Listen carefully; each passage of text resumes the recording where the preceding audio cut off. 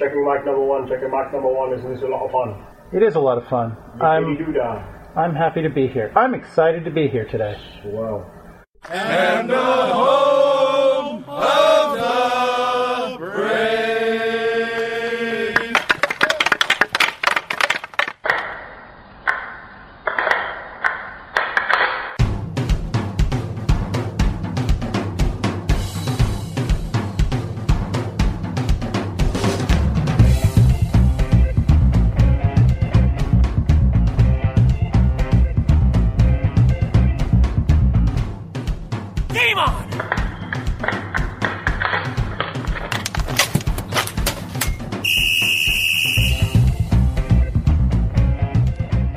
Welcome to episode 45 of the Hit the Deck podcast, where we talk deck hockey, street hockey, ball hockey. It's hockey in sneakers. It is also snowing here in New York. Actually, it is not snowing as we record, but it snowed quite a bit today.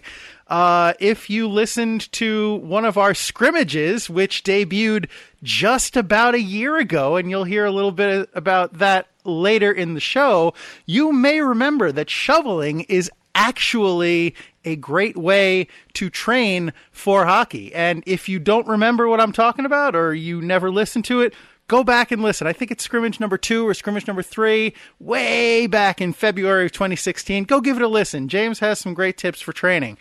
Speaking of James, how are you, sir? Well, yeah, just like you said, it's snowing outside, so I think I speak for everybody from the LIQ that I'm a little bummed out because we were supposed to play Saturday, and it's probably not going to happen because there's snow on the ground now, and it will be there, I'm sure, on Saturday too. But, other than that, how are you doing? Oh, I'm okay. Same old, I suppose. It's good to be doing the podcast, especially this podcast, because we have a podcast jam-packed full of stuff for your Hit the Deck number 45. I think you're going to enjoy it. I think James and I are going to enjoy it. So why don't we get right to it? What do you say, sir? You got it, my friend. All right. Well, then, in that case, why don't we hop right into our starting lineup? And for tonight's starting lineup, in goal, as ever, I am the American Rhino, number 35, Gary McComiskey, and my illustrious co-host. On defense, number 4, I'm James Sajazi, and we have a very special guest with us this evening. Sue Guarneri, Hit the Deck superfan and spectator. Thank you, Sue. Welcome to the podcast. Thank you for having me tonight. If you can hold that thought, Suzanne, we will be very happy to get right back to you in just a minute. But first, we have a little bit of business to take care of, because as you are a super fan, you are well aware that on every single podcast, before we jump into the meat of the show, we have to do a little thing to inform you, the listener. So, if you would not mind, my great companion, my stalwart friend, the rock of this podcast, James, would you please be so kind as to tell Suzanne and I what is on deck for this show? It would be an honor, sir, and you are way too kind. But as you know already, Face-Off Circle, it's Superfan Sue. We finally have the honor of bringing number 1 Hit the Deck fan Suzanne Guarneri into the Face-Off Circle and introduce her to the rest of the HTD family. The bandwagon. It's been a while since the American Rhino and I jumped on, so here's a quick refresher. Gary and I will talk about what everybody else is talking about, but with our Hit the Deck point of view. The topic for this podcast, former New York Knick Charles Oakley getting arrested while at a recent Clippers-Knicks game in MSG. And happy anniversary to us! Like Gary alluded to before, episode 1 of Hit the Deck went live on 2/12/16. Happy anniversary, American Rhino. Thank you for this podcast, and thank you to our great listeners and guests that have supported us the whole year. And that's what's on deck. And thank you, James, for that recap and for the kind wishes. They are sincerely echoed by myself. But enough of that. There'll be plenty of time to pat ourselves on the back later in the show. For now, as you mentioned, we have a very, very, very special guest. All right, it is time to talk to Suzanne. Now, I just want to give you a quick heads up. When we recorded this interview, I'm gonna break the fourth wall here. This interview was pre-recorded. When we recorded this interview, I had a little kerfuffle with my equipment, and so the first 5 minutes or so of the podcast are going to sound a little strange. I tried to fix the sound quality as best I could, but it still sounds a little bit like we're recording underwater. It's only the first 5 minutes, and as the public service campaign in recent years says, it gets better. So please enjoy. Sue, we are so very happy to have you on the podcast. I'm very excited to be here. Yeah, it's a thrill for us, too, because we've mentioned it many, many times in the past. Superfan Sue, and here she is on our air. So in the flesh. For being such a great supporter. We appreciate it so much. And finally, we can introduce you to all of our other listeners out there and see why we love you so much and appreciate you so much and why you're so cool. Wow. Thank you. So one thing that Gary and I do in the past when we have a guest is to introduce him or her to the listeners, and so we could join the big Hit the Deck family, and we call it the Face-Off Circle. So the idea behind that is that we kind of have the same set of questions for everyone, so we could get to know each other and take it from there. So Superfan Sue, if you don't mind if that's what we refer to you as. Not at all. First question is kind of a little bit different than what we usually do, but how long have you been a hockey fan? I have been a hockey fan probably since the New York Rangers won the Stanley Cup in 1994. I don't come from a hockey family. I was probably the first person in my family to start following hockey regularly, although now my dad is a New York Rangers fan and rocks his jersey and his New York Rangers, sweatshirt and hat during hockey season. So yeah, I'm gonna kind of peg it to the '94 Stanley Cup Finals. I was in high school. I was a freshman, sophomore. I don't know. I was in 8th grade, so. Okay, so then I was a freshman. So. Yeah, I was a sophomore.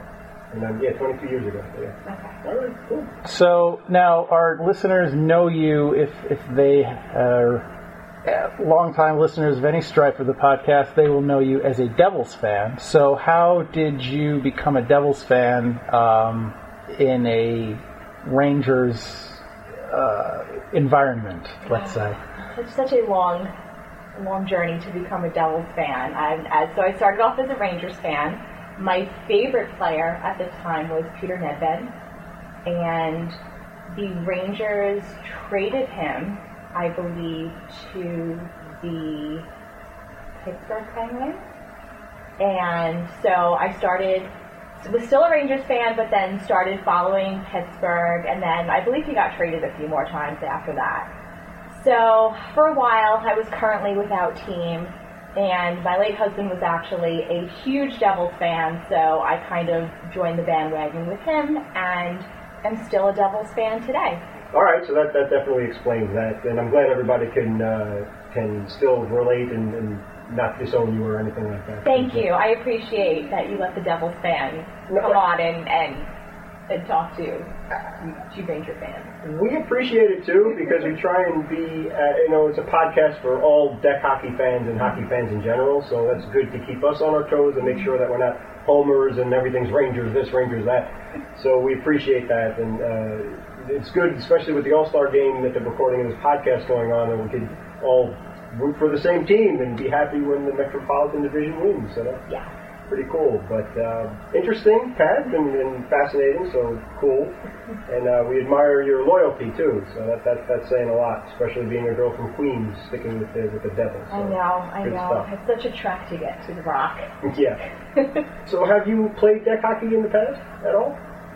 I did. When I was much younger, I want to say myself and my brother, and we had a group of childhood friends that we're actually still friends with, and we would go to our local park, which was the public school playground. And I never realized that what we did was actually deck hockey, but we used to run around in sneakers playing hockey with a plastic puck. And so I did that a few times. It was not very good. I don't think we had any positions. I think we just ran around chasing the puck and, as children do. Yes. Yeah. So not very serious, but yes, I have played, although it was many, many years ago. Okay. And it is hockey and sneakers, so that fulfills the criteria.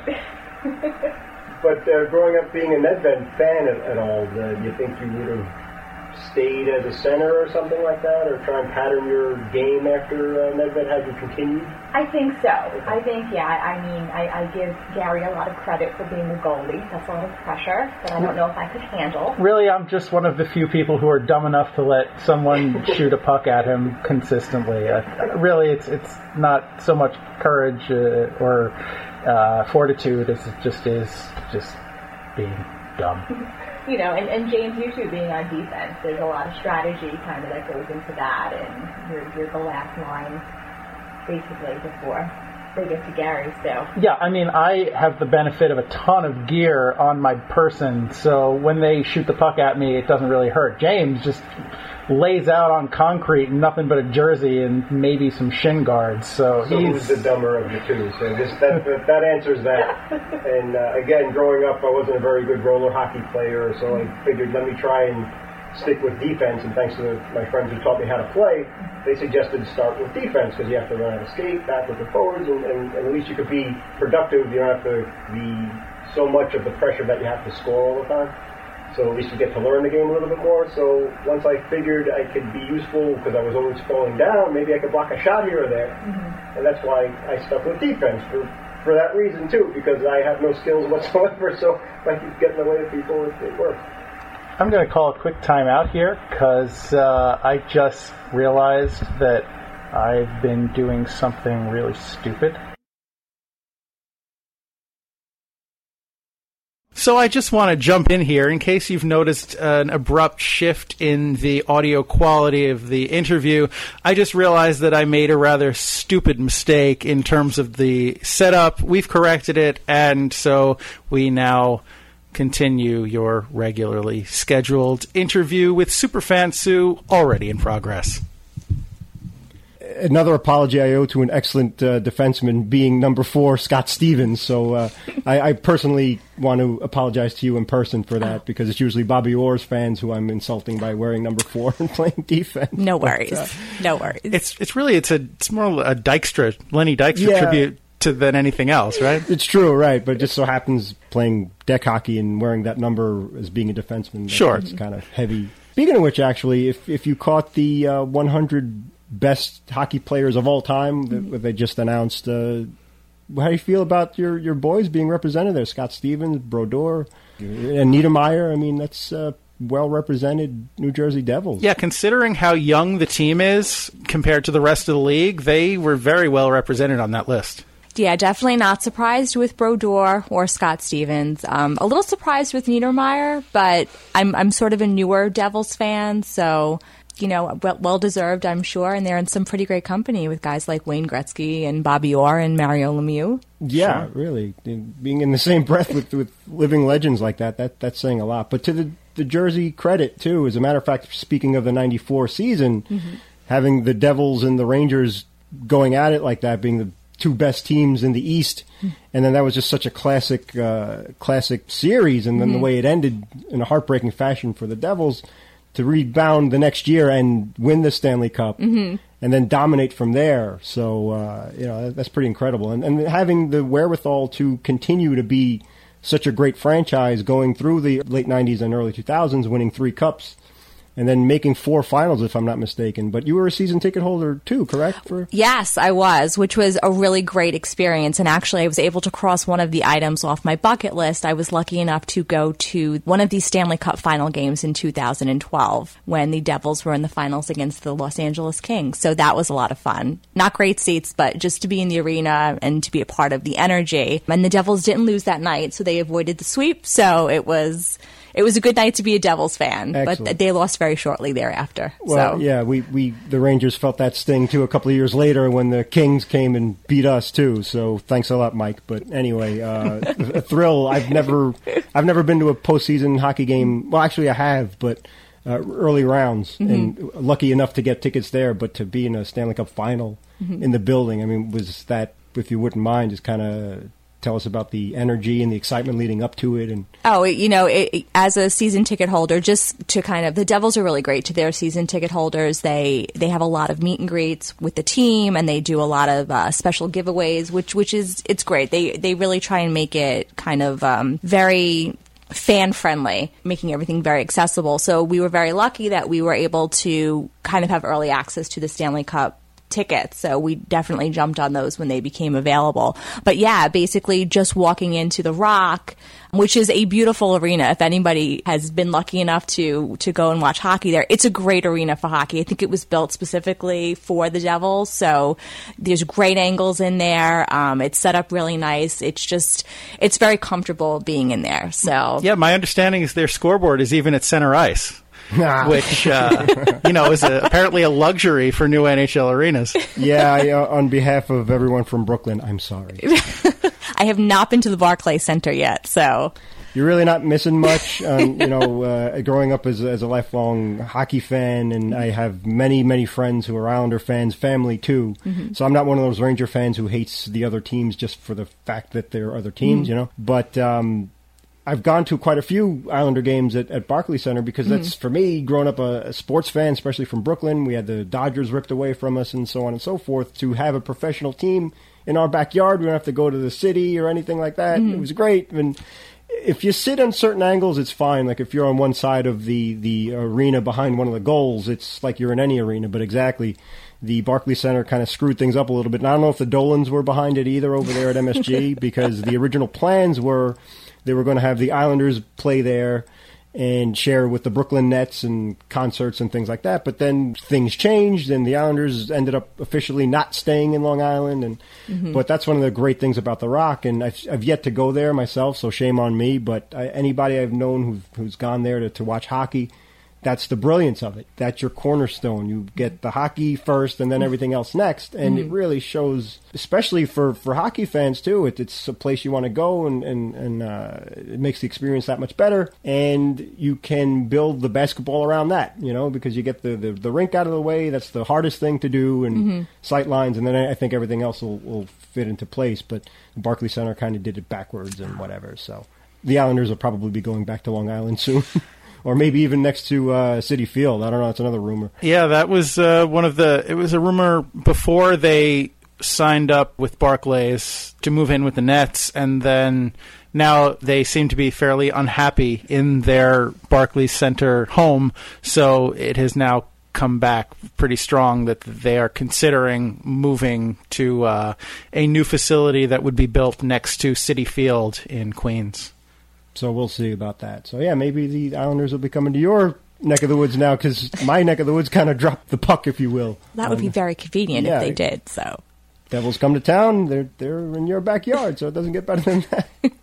So, one of the things about NHL arenas is that they are generally built so large to accommodate so many people. Now, as I recall, when you had season tickets, you and your husband, Ed, you had pretty good seats. I know that my wife and I were fortunate enough to have been invited to a game to watch with the two of you pretty much where your seats are, and they were phenomenal. But the drawback for these big arenas is that most fans don't have these great seats like you did. So, and especially like James was talking about with sight lines at Barclays, it's really, there's a lot of seats that probably aren't great seats. I think just to bring it back to what this podcast is all about, deck hockey, I think one of the benefits to the fact that deck hockey games aren't the most popular, basically they're things that people play and sometimes people watch, but it's not something that people go to see by and large. But I think with a sport like deck hockey, there is usually ample seating, as it were, and you can get right up close to the action. Even if it's not NHL caliber, it's still, you can get right up there and watch and get a really good view of what's usually fairly competitive. And I'm just wondering if, I know you don't have a lot of experience watching deck hockey, Sue. Is that correct? That is correct, Gary. I have no experience watching deck hockey, so I guess this is a good segue to ask, what do you envision the differences between a deck hockey game and an NHL game, which you were very experienced with. What do you imagine those to be? Well, I believe on one of your earlier podcasts you explained that it's not as many participants playing. Well, the way we do it, it's not as many because, I mean, one of the nice things about, let's call it street hockey, because street hockey is, I would say, a subset, or maybe deck hockey is a subset of street hockey. I'm not sure. It's all ball hockey, but deck hockey has a very specific set of rules. And the way James and I usually play is more under the banner of street hockey, which is we play in a smaller group on a non-standard, non-regulation arena. And we play with a smaller group in part because that's all that our arena will support. But traditional, deck hockey, by the rule book definition of deck hockey, is actually 5-on-5 with goalies. I don't know if it's the same size as an NHL rink, but it's close. It may be a little smaller, but it is fairly large. And so it is, there's line changes and all the usual stuff. There is offsides, although it's slightly different from the NHL format, where usually offsides in deck hockey is judged by the center line and not the blue line, because it's a slightly smaller rink. So there are some variations, but in terms of the setup of the team, it is by and large the same as you would expect from an NHL game. Okay, well, for your arenas, so do you have the boards?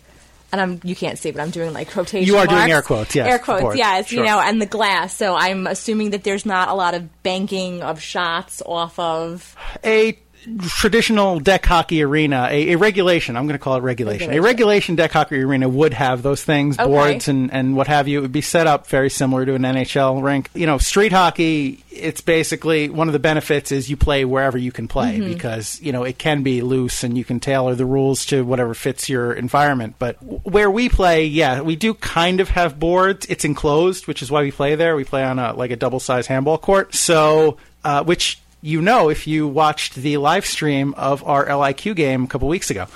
But so the way we have it, we have one solid wall, which is the handball wall, and on the other three sides, it's chain link fence. So it's harder to bank stuff reliably off of the fencing because as often as not, it'll just hit something, a post or just a rogue link and bounce back at you. But if you can carom it off the wall, it's pretty much the same as an NHL or a regulation deck hockey rink. Okay. Then I guess the only other difference I can think of off the top of my head is it's maybe not as fast-paced as the NHL because you are not playing on ice. You're playing on asphalt or concrete or... Absolutely. Yeah, that's true. It's not as fast in terms of the just speed of the players and the puck. Obviously it's we play with a ball, so it's round, so it rolls, but it's not on a relatively frictionless surface like ice. So, it doesn't move quite as quickly, but I can tell you as somebody who's faced plenty of shots,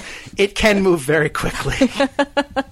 Like a slap shot, it may not be 102 miles an hour, but, a slap shot can get you pretty quick. But for someone who has played deck in the past, the good thing about it is it's not as intimidating as watching. Like if you go to an NHL game, you go to a professional ice hockey game, like Ari and I have gone to some minor league games in our time too. You look at them and you say, gosh, I can't do that. But for deck, if you felt like picking up a stick or something, Sue, or anybody else out there, you can, as long as you can run and you have some fun, you can, you have an idea. You're obviously, I dare say you have a high hockey IQ, so you could jump in, the rules, and teammates and things like that. So I think you could jump in and enjoy yourself very much. Plus the fact there's no hitting, so you don't have to worry about that too. Oh, that's very important. Yeah. Thank you, James. Sure, of course. Anytime you want to come out and participate, you're more than welcome to. But one of the things that we love and appreciate so much is that you've been with us since the beginning. Hit the Deck. So if you wouldn't mind, if you going into your listening habits of this podcast. Oh, my listening habits. So I commute into Lower Manhattan for work. So generally, and I do work at home several days a week. So usually the days that I'm going into Manhattan and I'm on the Long Island Railroad, I like to listen to the podcast going in. It's a really nice way to start off my commuting work week. And I'm usually able to fit the entire podcast in by the time it takes me to leave my my house and get into Lower Manhattan. So now I've asked this. I've joked on the podcast about this in the past, but I do seriously actually want to ask you, being somebody who has essentially zero experience, effectively zero experience with deck hockey, why do you listen to our podcast? Like, what is it about this show that's appealing to somebody with such a lack of deck hockey experience? Well, I do know the both of you personally, and I think you are very funny. So, you know, well, looks aren't everything, right? That's the old joke. Please, you're too modest, Gary. You break it down and you make it very easy for a non-deck hockey player to understand what you're doing, and you make it interesting. And for someone that, like myself, that is not familiar with it, I'm always interested to learn something new. I love hockey, and this is another branch of hockey, so I feel like I learn something new every time I listen to you guys. So, okay, how? Well, I say how with the expectation that this is going to be a positive response, but I should leave it more open-ended. Has your perception of what deck hockey is changed from before you listened to the podcast to now? Oh, absolutely. I never realized that it was as structured as it was. You know, I was just under the completely wrong impression that what my friends and I were doing when we were little is what deck hockey was. And it's just so much more. There, like you had said before, there are, you know, rules and regulations and standardization. So for me, that's been an education that, you know, there's not just ice hockey. There's also deck hockey. So if you can't skate, you can still participate and you can still play. And I think that's fantastic. So I want to ask you, you have off air, you have committed to, well, you've expressed a desire to want to come out and experience it. I say this like, some kind of great magnanimous thing, but want to come out and experience the awesomeness that is a deck hockey game. Yeah, we owe you as it is just for listening. So. Yeah, Stop. but you want to come out and watch one of our games and, you know, see what it's all about.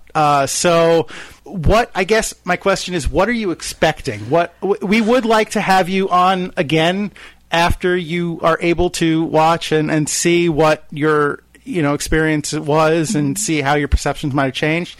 But going into it, what are you expecting in terms of what you're going to see? Well, I do have a friend that plays ice hockey. No, not professionally, just amateur. So I'm pretty much expecting to see that, but not on ice. Yeah, yeah. All right, so Sue's friend, whoever you are the baseline. All right, no, I'm sorry, I'm busting your chops, but that's fair. You're expecting to see something akin to ice hockey, just on a non-slick surface of some sort. I think so. Okay, fair enough. Is that accurate? Well, you tell me. I don't know.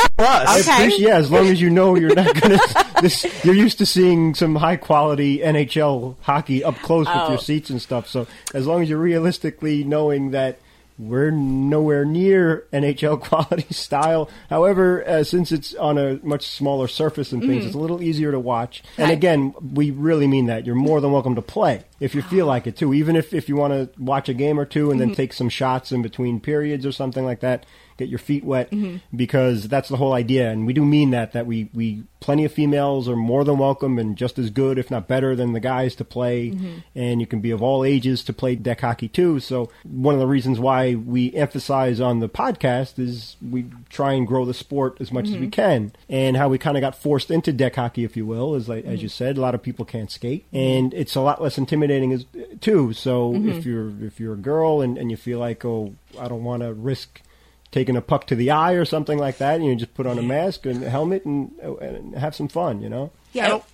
Sorry to cut you off. I just want to elaborate. A lot of deck hockey leagues are co-ed. Co-ed, absolutely. So, you know, it's not like, we're going to invite the girl to play with us. It is a very accessible sport. So, you know, it's something that you're under no obligation to come out and play with us, obviously, but I want you to be aware that this is something that women regularly play with men in deck hockey. That's another difference from the NHL games that you're probably used to watching. It is much more open in terms of who is allowed to play, who, you know, is encouraged to play. So that's just, sorry. I interrupted you, and I apologize. No, that's actually what I was going to say is I think it's fantastic that deck hockey can be co-ed. And I know you've mentioned when you go to the Hockey at Rockies tournaments, that there are some co-ed teams, and I think that's fantastic. And again, something that I was unaware of. So thank you for reminding me of that. Yeah, there's actually at least one league in Manhattan that requires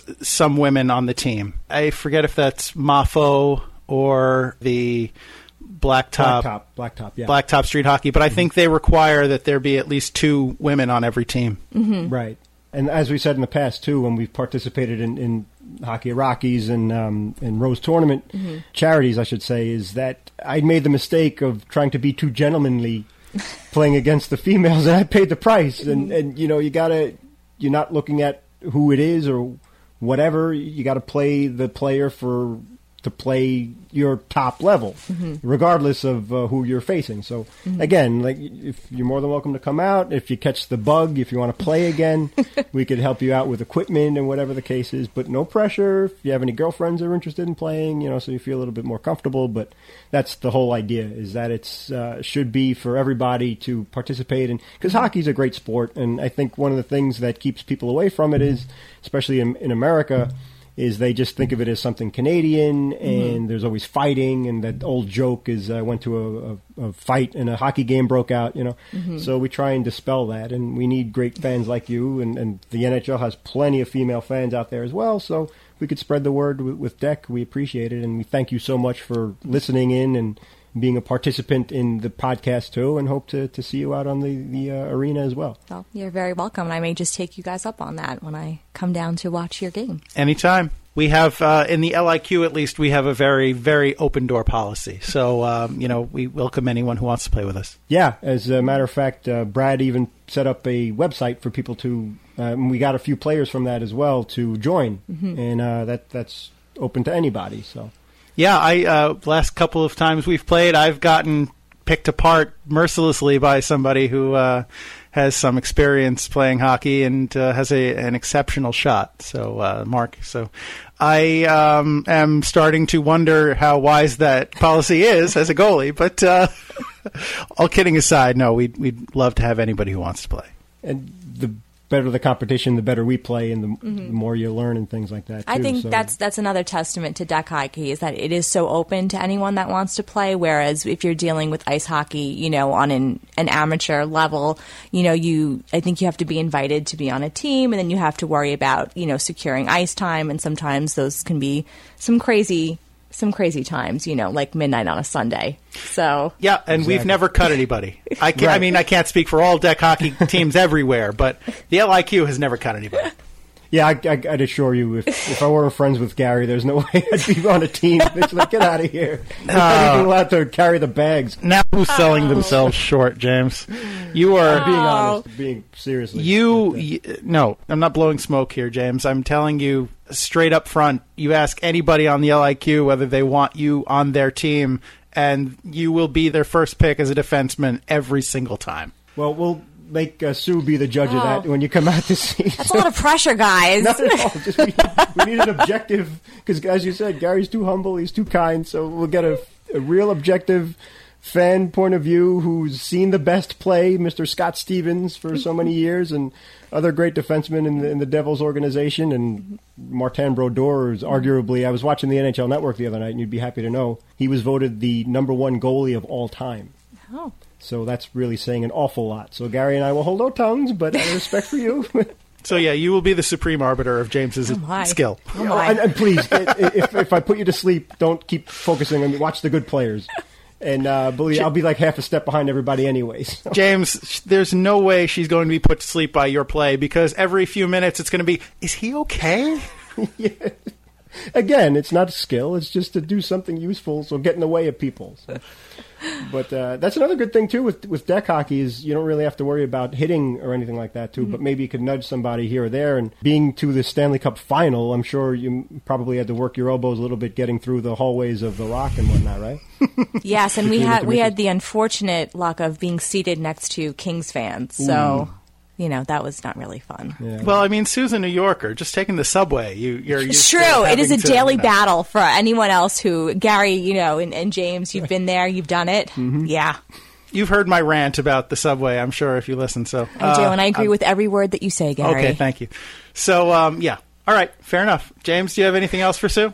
Just thank you so much for being such a great supporter of the podcast, and it's our pleasure to finally have you on and introduce you to everybody out there. And now you all know why she is Superfan Sue. Absolutely. And Suzanne, is there anything that you'd like to, put out there, or anything that we haven't addressed that you'd like to talk about? No, I think I'm good. All right, great. Well, then we look forward to seeing you out there, and we look forward to the indeterminate future when we will have part 2 with Superfan Sue. Oh, thanks, guys. Thanks for being on. Thank you, Sue. Great interview. Really enjoyed it. So, yeah, James, as you said, we are talking on this podcast about something a little out of the ordinary, a little out of our wheelhouse. We are talking about Mr. Charles Oakley, who fans may or may not, if you were familiar with the sport of basketball, if you were a fan in the 90s, Mr. Charles Oakley, who was a very, very beloved member of the New York Knickerbockers in the early to mid 90s in the National Basketball Association. You may remember that Mr. Oakley was the heart and soul of that Knicks team. He was pretty fiery. He never was afraid to mix it up with the other team. He got really fired up. He was passionate. He would throw his body all over the place, and just he played a very hard-nosed kind of basketball. So that's the kind of guy we're talking about here. What you may know if you've been following the news in the last couple of days is that at a recent basketball game, Knicks game at Madison Square Garden, Mr. Oakley, depending on which eyewitness account you believe, either he was somewhat inebriated or he was not.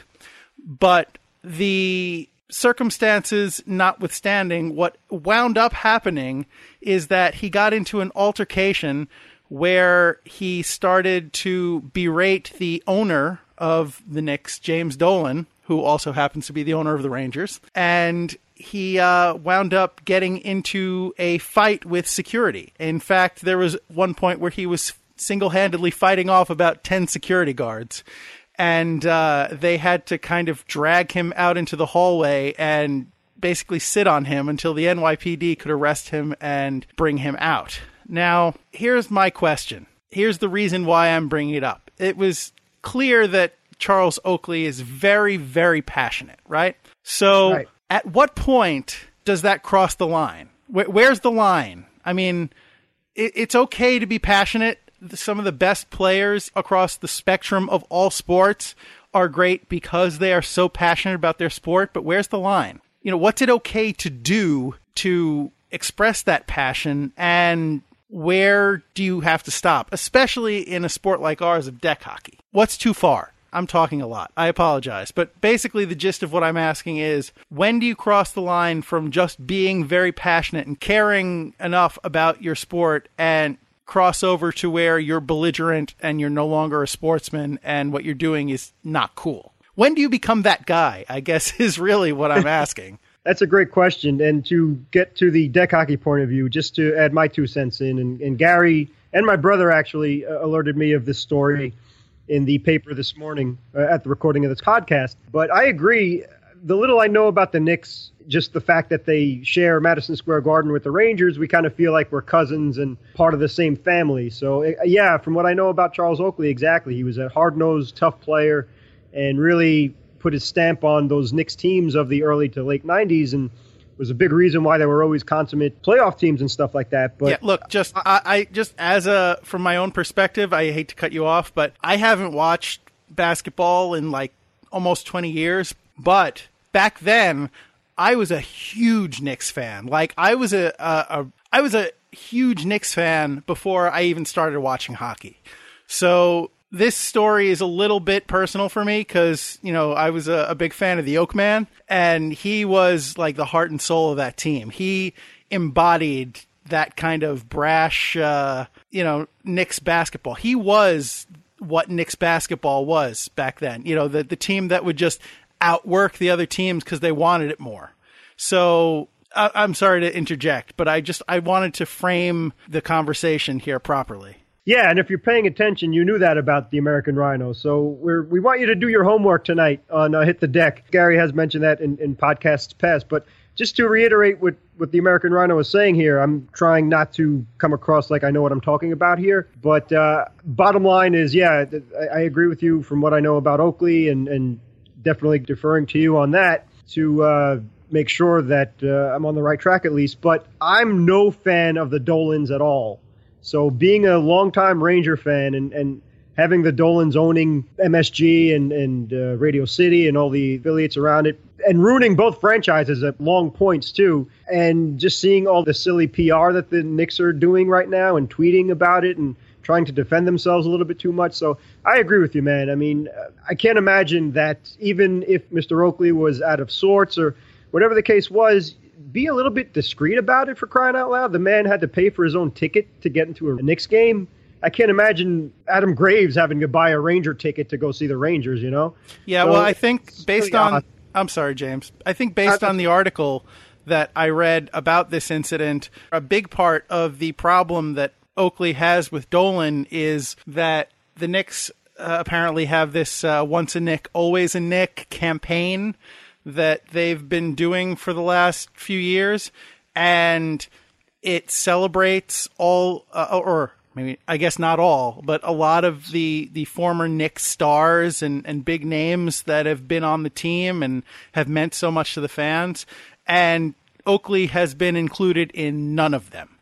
And so for somebody who did mean so much to that franchise and that fan base, it really is a slap in the face. And as somebody who was known to never be shy about his opinion, I think Charles Oakley feels slighted.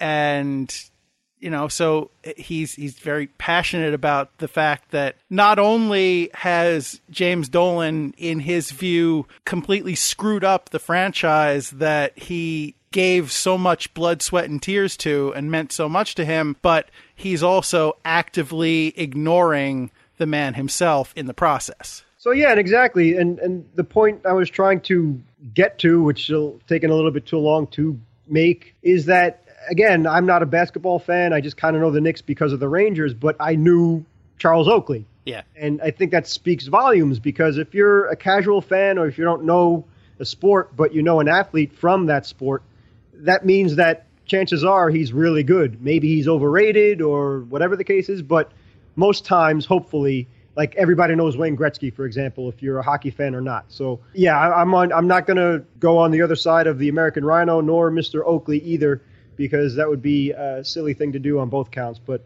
anyway, to get back to the original point that you were saying, where is the line and where you should not cross it? We kind of delved into that too and Hit the Deck's past as well, because when we play deck hockey, obviously, where most of us in the league are friends or know each other, and we're not competing for anything. We're not being paid to play by any means. No, definitely not. Right, and we're definitely not good enough to play NHL quality hockey or semi-pro or anything like that. I'm not qualified to play beer league hockey. Yeah, same here. Quite frankly, if you weren't such a good friend, I wouldn't be allowed to play on the LIQ either. Yeah. Stop. You say that like every episode. Stop saying that, please. They don't care. Okay, fair enough. Anyway, so for the deck hockey point of view, exactly. You need to show up for your teammates. You need to play hard. But what Gary means by don't be that guy is don't take it too seriously. Now, yes, compete, have fun, try hard, but don't talk trash, for example. Don't play dirty, like tripping people or elbowing people or trying to get away with something against the rules where you really shouldn't. And be a sportsman. That's the beauty of hockey, is that it's a tough sport no matter what level you play. If it's floor hockey, if it's NHL and everything in between, you're going to get beaten up a little bit. It's inevitable. It's the nature of the game. So just don't cross that line. And a lot of the NHL players, quote unquote enforcers, who there's not many that's kind of not the case anymore. But for guys that are just there to fight and stick up for their teammates and the quote unquote superstars, they shake hands after playoff games and all-star games and stuff, and they kind of put all that stuff aside, and they're smart enough and intelligent enough to leave it on the ice, so to speak, where they don't really hold grudges. They're not like the NFL, where you get these really thin-skinned, dopey guys tweeting and talking trash. And why? I mean, you're just really making a fool of yourself. But you don't really hear any of that at all in the NHL, and that's one of the reasons why I love the NHL so much and admire it so much. So for the deck hockey point of view, yeah, just have fun, play hard, practice, and the more you win, the more fun it is probably. But even if you lose, if you compete hard and you play with your teammates and you, like Gary said, you all for one and one for all, it's great. But don't cross that line. Yeah, like be passionate about it, play hard, but don't take it too seriously. Let me give you a hypothetical. Actually, it's not a hypothetical because it actually happened, but it's something that I want to get your opinion on. I'm going to leave it vague because I don't want to influence your opinion by, giving you whatever. Anyway, so situation that happened a few weeks ago when we were playing in the LIQ. I don't think you were there that day. So new player scores a goal, an overtime goal to win the game in a very tightly contested game. And he scores on the goalie and he kind of yells like, "Yeah, that's right." Or, something like getting really, really amped up and just kind of screaming in joy at his accomplishment and a little bit of trash talking in the process. Goalie tells him to settle down and he apologizes and just explains that he was really excited about having scored the overtime goal. Do you think that player was justified in what he did, or do you think he crossed a line there to being that guy? Thank you for explaining it thoroughly, and Sure. I appreciate that. You're right. If Iggy's listening out there or any other lawyer, Gary did not lead the witness. So exactly, because we could bring up examples like when we played at the Rocky Sullivan's tournament. But to answer your question specifically, yeah, maybe he got a little too excited and lost control, understandably so. But if he backed off like that and apologized and manned up, if you will, for lack of a better term, then I think that's totally cool. Because that's happened to me too, where you kind of lose yourself if you're frustrated or something, Mm-hmm. and you score a goal and you go, yeah, and I don't even think you realize it at the time either. Mm-hmm. So I'm glad that at least that everybody, cooler heads prevailed, and the goalie was cool enough to kind of put him in check, and the player was even cooler to admit it and move on from there. And as long as there's nothing else that came of it, it's a dropped subject. I think that's great, because then you learn from each other and you grow, and you kind of keep that in the back of your mind. So right. Maybe he just got a little bit too excited Yeah. and kind of had to come back down to earth a little bit. So. All right. I was the goalie in that situation. I didn't want to tell you that beforehand because I didn't want you to get defensive on my behalf. In that case, whoever this guy is, tell me where he lives, what his name is, and I'm going for his knees next time we play. Okay? All right, fair enough. Okay, so good. So thank you. What about if, okay, let's say your goalie gets, intentionally bumped or run, let's say, in the crease.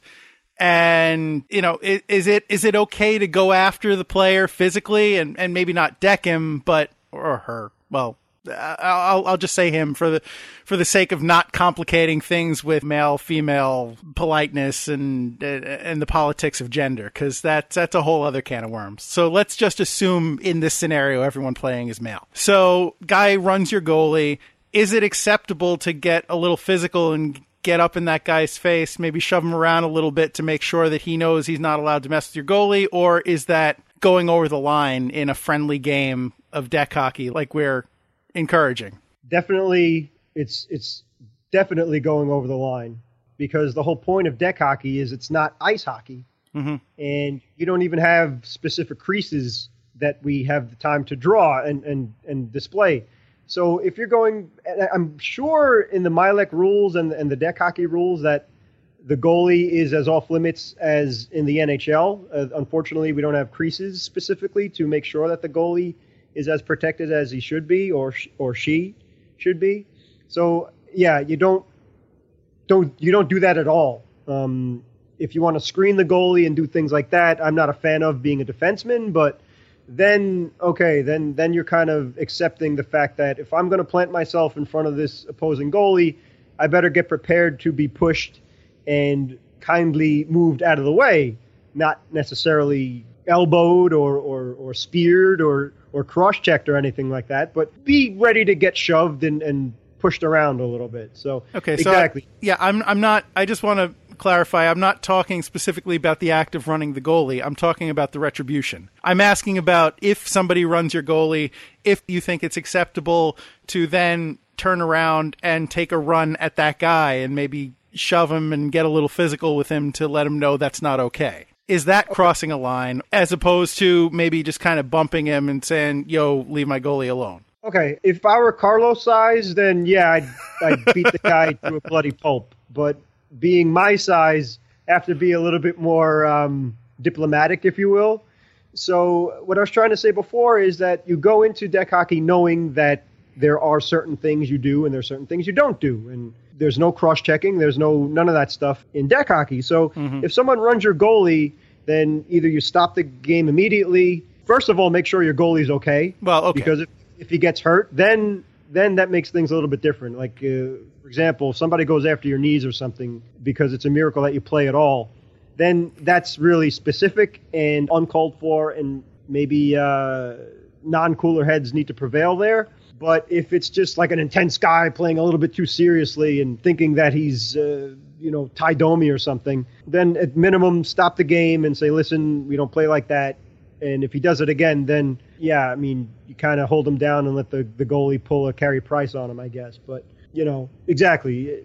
My point of view is you don't do that at all. If it does happen, you got to stop and give a warning shot across the bow by stopping the game and kind of calling the guy out.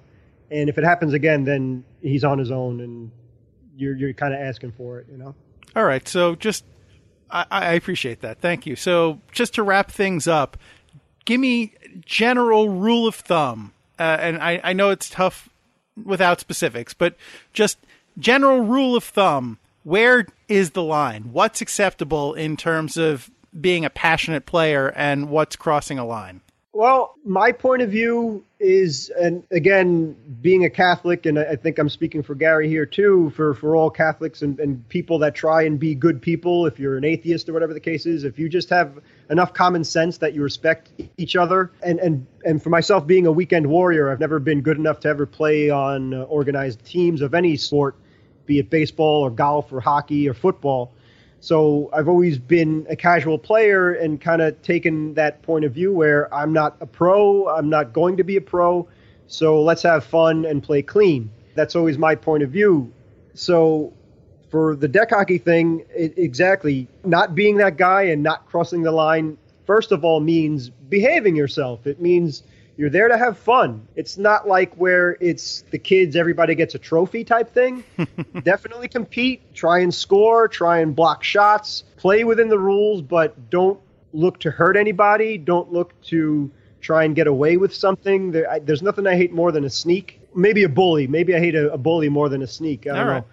But it's as a weekend warrior, you're limited to your abilities, so no one's watching. There's no TV coverage. There's none of that stuff. You're just there for the love of the game and to play it at any level you're able to, and to probably play with a bunch of friends usually. If not, then I'm sure your teammates are friends of yours if you're not competing against other people that you know or not.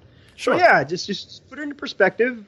Cooler heads prevail. Play hard, have fun, and stay within that perimeter. Keep your head on your shoulders and don't do anything stupid. Stupid meaning, like we said before, just bending the rules or trying to get away with a sucker punch or anything like that. It's that's really, to me, don't be that guy. That's what that guy is. Can't play well with others, if you will. All right. Thank you. I agree. I agree. Thank you for that, James. And with that, I think we can hop off the bandwagon for this particular show. All right. That was cool, man. I enjoyed it. Thank you. No, thank you. And speaking of enjoying, happy anniversary, man. I mean, can you believe it's been a year already? I say the same thing about my marriage. In some ways, it feels like we just started, and in other ways, it feels like we've been doing this forever. It's like just recording the podcast is what I do on Thursday nights now. It's part of my routine, you know? I know we've missed some shows here and there due to unfortunate circumstances, often beyond our control, usually beyond our control. But yeah, it's, you know, it's hard to believe that's been a year, but by the same token, it just feels normal. So I'm not surprised we've been doing it for a year in some ways. Yeah, and really, you're too humble, but you got to take the credit for it, coming up with the idea, recording it, and getting all the Facebook page and Twitter pages and the Instagram page up, and really making it look and feel professional and bringing the best out of the both of us, I think. And I've enjoyed it so much, and I really appreciate you inviting me to be a part of it.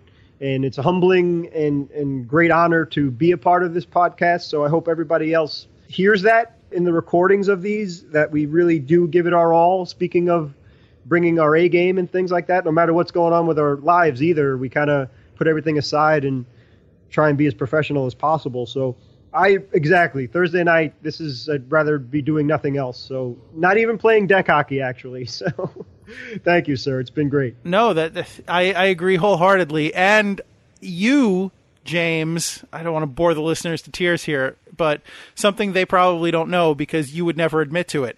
But you had the idea for this podcast before I did. I just happened to be the one who mentioned it first. So don't give me all the credit for this. This is as much your baby as it is mine. Yeah, well, yeah, I just don't want to take credit because I'm too humble because it's what I do. Because no, you're the best and I'm dumb.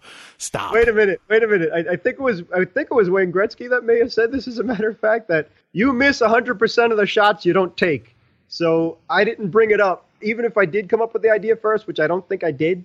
I didn't say anything about it. So I emailed you and said, "Hey, I've got this crazy idea, and it's nuts, and I know it's going to sound crazy, but I think we should do a podcast." And you said to me, "You know what? I actually had the same idea. I just didn't want to say anything." So you had the idea first. No. I'm wagging my finger at James. I know you can't see that because podcasts, as we have mentioned, are an audio medium and therefore don't have the visual component required for you to appreciate what I'm doing. So I'll say I'm wagging my finger disapprovingly at James to say, no. You just take credit for the idea and stop. That's it. Just take credit. Good. Credit has been assigned, and you will take it. The Rhino has spoken. Fair enough. And sincere thanks to all of our guests, especially Sue. It was wonderful finally getting her on the air, and she's been with us from the beginning. I agree with that. And before we move on, I just want to say, of all the very, very, very difficult contests I've competed in goal, I think getting James to take a compliment just now, I think that may have been one of the most difficult and one of the most rewarding things I've ever done. But if you wouldn't mind, please giving a shout out to your good friend Anthony for one of the most cool things I've ever seen in the history of this podcast. Oh, I'd be happy to. I would like to thank listener Anthony Novello, who I believe on our second podcast, we mentioned a comment that he made. So he's been with us since the beginning. So, Anthony, James and I would like to extend you a public thank you here on the podcast. Heartfelt thank you for this week taking a picture of himself playing in his deck hockey league in his Hit the Deck t-shirt and posting it on Facebook and on our Hit the Deck Facebook page for all to see. It was a great show of support. We appreciate the picture, and we appreciate you helping to spread the good word about the Hit the Deck podcast. And you are one of our treasured listeners, one of our very valuable listeners, and I hope you realize how much we appreciate the gesture. Absolutely. So well said. And also, we have to thank Anthony as well for when we did our Facebook Live post that Gary did a couple of weeks ago. Anthony was right there watching too. So just a really cool guy. We appreciate it so much. And God bless you, sir. Thank you. Yeah, we're going to give him a big head. So you're not that great, man. But really, much appreciated. Thanks, man. Yes, sir. So I don't know what the next year has in store, but I hope that it is as much fun for you as it hopefully will be for us. And I hope that this time next year, we're talking about what exponential growth we had on the podcast and all the great things that we did and could not have done without the support of you, our listeners. And let's us just make a deal right here. You know, I'm in it if you are. All right. You down, James?